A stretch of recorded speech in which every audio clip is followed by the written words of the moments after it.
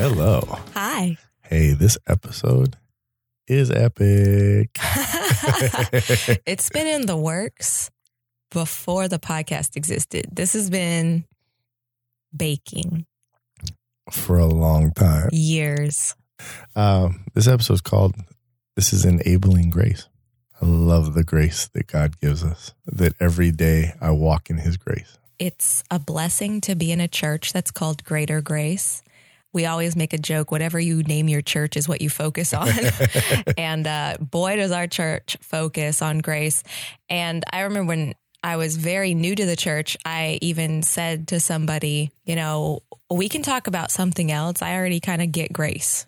I get grace. We hear about grace all the time. Like, we can talk about some other topic. What's funny is I realize grace is an overarching, multifaceted concept. I didn't have it all figured out. We're still unpacking it, enjoying all it has to offer. But one thing that I did notice, the reason we're having this episode is because as we've experienced different nuances of the Christian community, whether it be online groups and communities, in-person groups, ministries within groups, fellow believers in other countries, we have so many different wonderful experiences with the body of Christ at large. And one thing I started to notice, and maybe it's because we come from a church that talks about grace so much and dives into it so much, I noticed there was a dual trend. A lot of people were looking at grace like it's a license to sin and we need to tread softly with grace, almost flipped in the other direction and leaned heavily into legalism or punishment.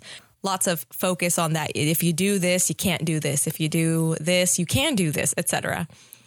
But then on the other side, a lot of people so scared to offend or to discourage or to chase someone away that there was this very quick slap of it's completely okay. Don't even worry about it, without any correction, without any repercussion.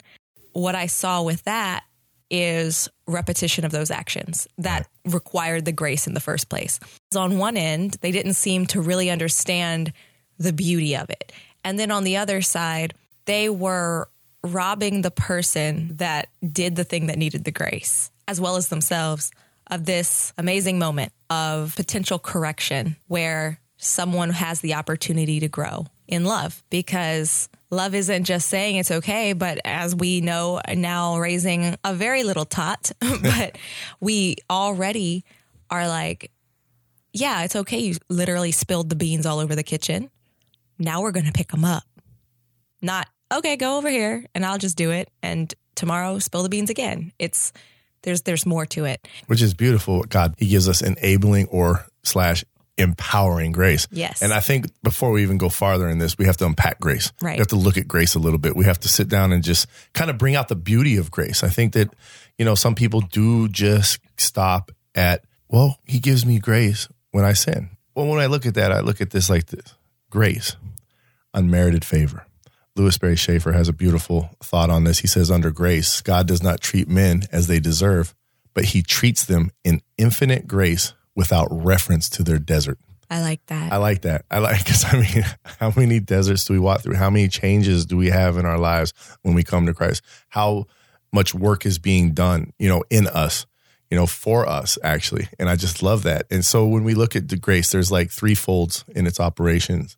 You have salvation by grace, which is Ephesians 2:8. For by grace you have been saved through faith. And this is not of your own doing.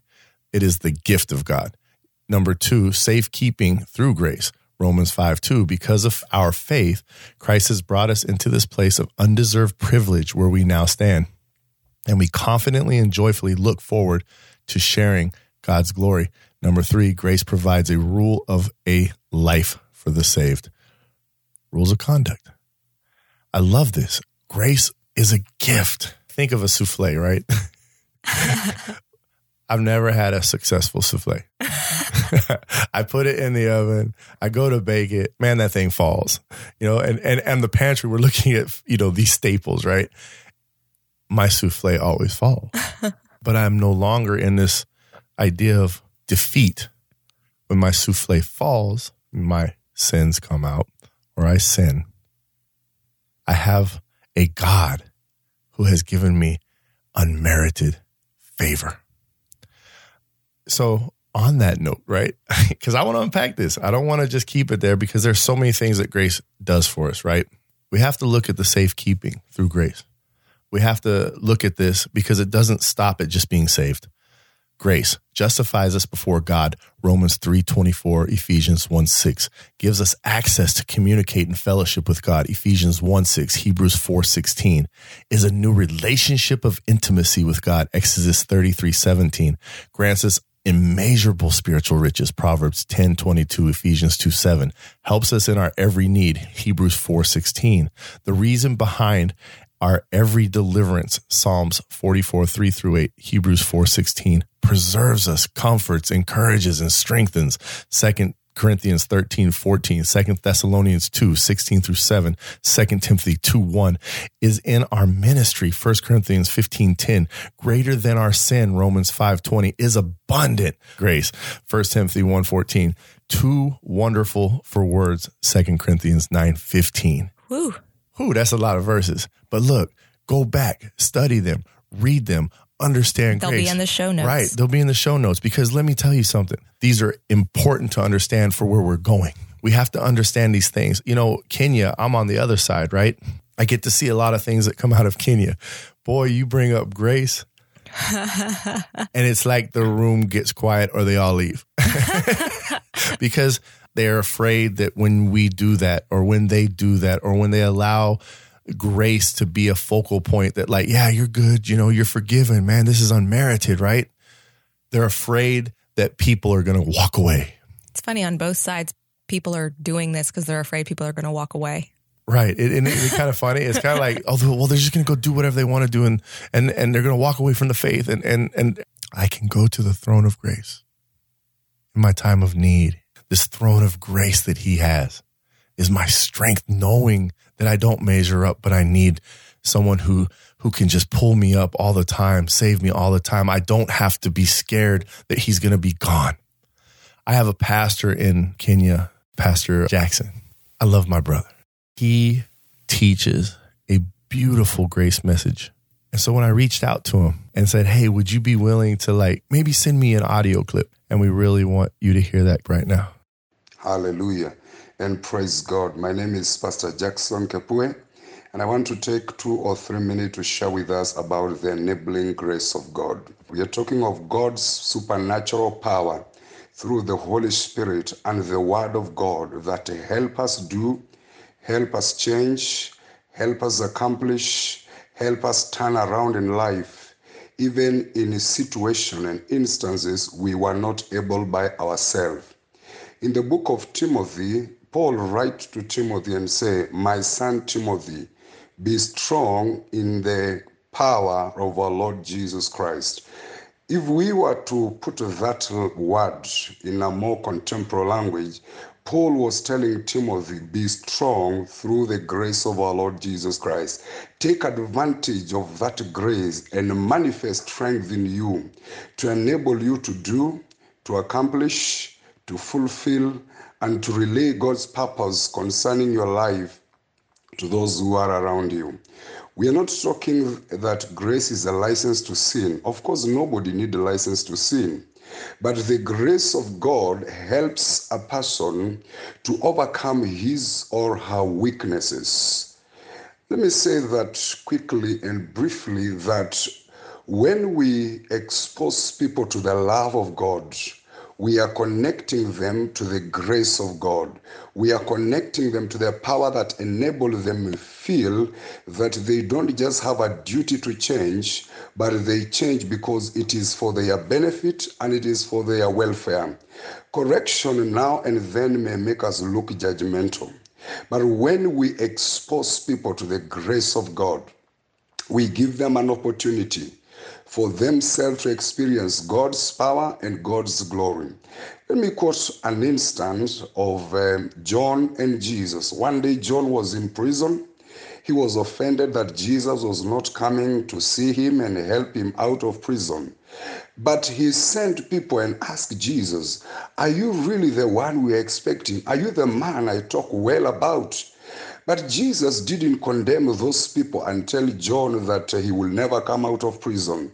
But on the contrary, Jesus affirmed and responded by love by praising John in the public. That was the last time we hear John complaining about Jesus until the time he was beheaded, that John believed in the ministry of the Lord Jesus Christ. So friends, I want to encourage you. I want to challenge you. The grace of God can help you. The grace of God can help you change, get it transformed. If you can't do it, the grace of God can help you. Paul says in the book of 1 Corinthians 15 that I have labored above all, but not I, but the grace of God that work with me. And so I wish you that grace. May the love of God bring and minister that grace to you. May that grace bring healing to you. May that grace bring restoration to you. May that grace bring surety of God's love to you. God bless you. Amen. Amen. Amen. You know, that makes me think, like, what if there wasn't a Jethro for Moses? What if there wasn't a Nathan for David?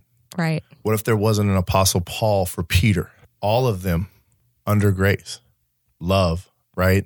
Mm-hmm. Love, enablement, being enabled. And yet, when it came down to it, the love that they had brought correction that changed directions.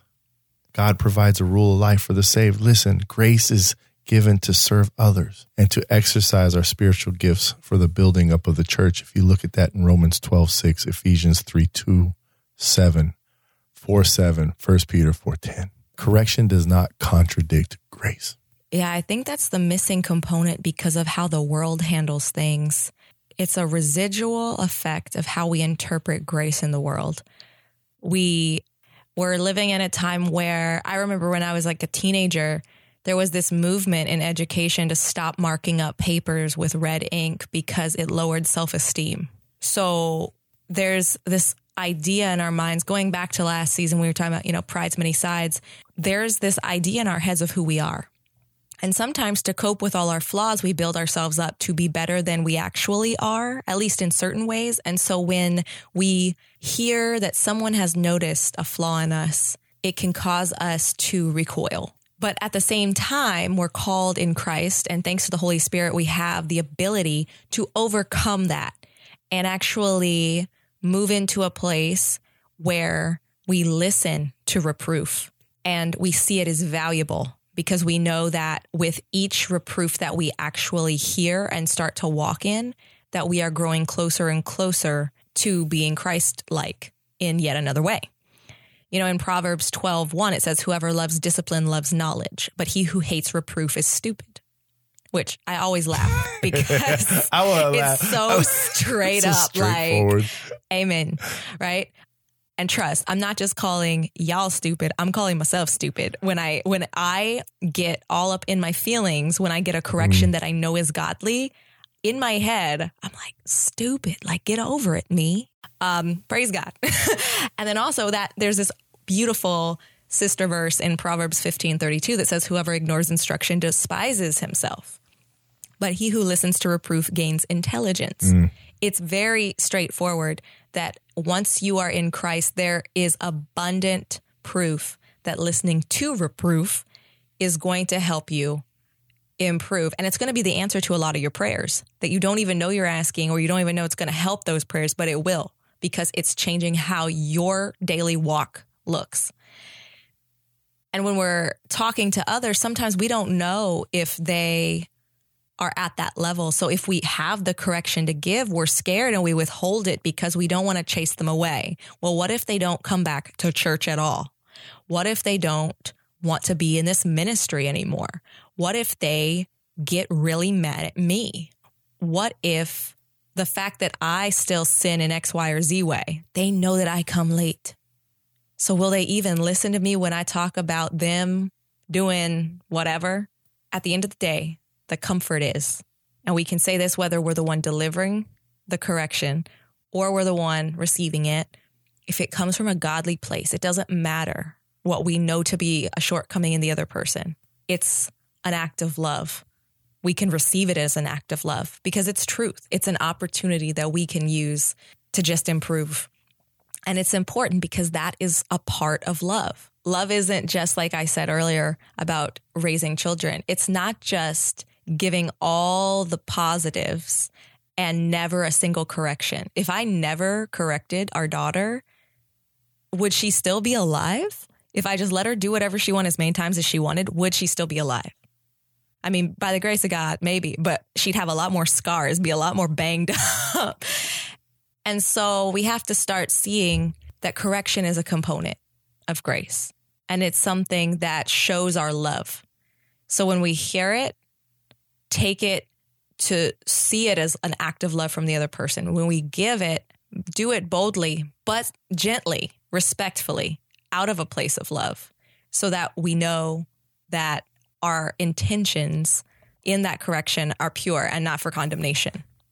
So y'all, what she's saying is this week, don't go to church and just start beating up on people. Yeah, don't do that. You're not their Holy Spirit. Yeah, you're not their Holy Spirit. But, we can look at how correction should look. You know, and Galatians 6:1 really guides us well. I really like this. If a brother, sister, however you want to look at that. If a sib. Right. Yeah, if a sibling. There we go. If anyone is caught in any transgression or correction, right? You who are spiritual should restore him or her in a spirit of gentleness. Keep watch on yourself lest you too be tempted. You who are spiritual, which means spiritual, you're in touch with like the number one person who could do this the right way. That means you have been on your knees in prayerful battle, in prayerful discernment, asking for the right words. It should never be on the fly unless absolutely necessary to save someone's life. Right. Somewhere, I think Proverbs again, right? Or no, which one is that? Slow to wrath. James 1:19. Quick to hear, slow to speak, slow to wrath. Because this discipline, right, trains us in a way that honors God. I could have wrapped this whole podcast up in this one verse. Titus 2:11-14. This wraps this all up beautifully in a package. It says, "For the grace of God has appeared, bringing salvation for all people, training us to renounce ungodliness and worldly passions, and to live self-controlled, upright, and godly lives in the present age, waiting for our blessed hope, the appearing of the glory of our great God and Savior, Jesus Christ, who gave himself for us to redeem us from all lawlessness and to purify for himself a people for his own possession who are zealous for good works." We have been called to do things. And when we do these things in discipline, fruits come from this discipline, this life, wanting to walk as Christ walked. For the moment, all discipline seems painful rather than pleasant, but later it yields the peaceful fruit of righteousness to those who have been trained by it. Hebrews 12:11. The word of God is the guide. Rules of conduct. I like that. Being a military guy, in my past, we always had rules of conduct. 2 Timothy 3:16, all scripture is breathed out by God and profitable for teaching, for reproof, for correction, and for training in righteousness. We're learning. Grace is a beautiful thing. Grace is a loving thing. I like how you brought up Kalia. Like you said, she spills the beans. You didn't just say whatever and walk away, right? No, you brought her in. You said, hey, let's pick these beans up together. And that is how we demonstrate grace. The way God demonstrates it. He corrects us in love. Amen. Amen. I think that it's important to carry this through as you go in this season. And we are here to pray with you and answer questions, engage in some dialogue. You can always hit us up on thepantrypodcast.com as well as at The Pantry Podcast on Facebook and Instagram. So until next time. Bye. Bye.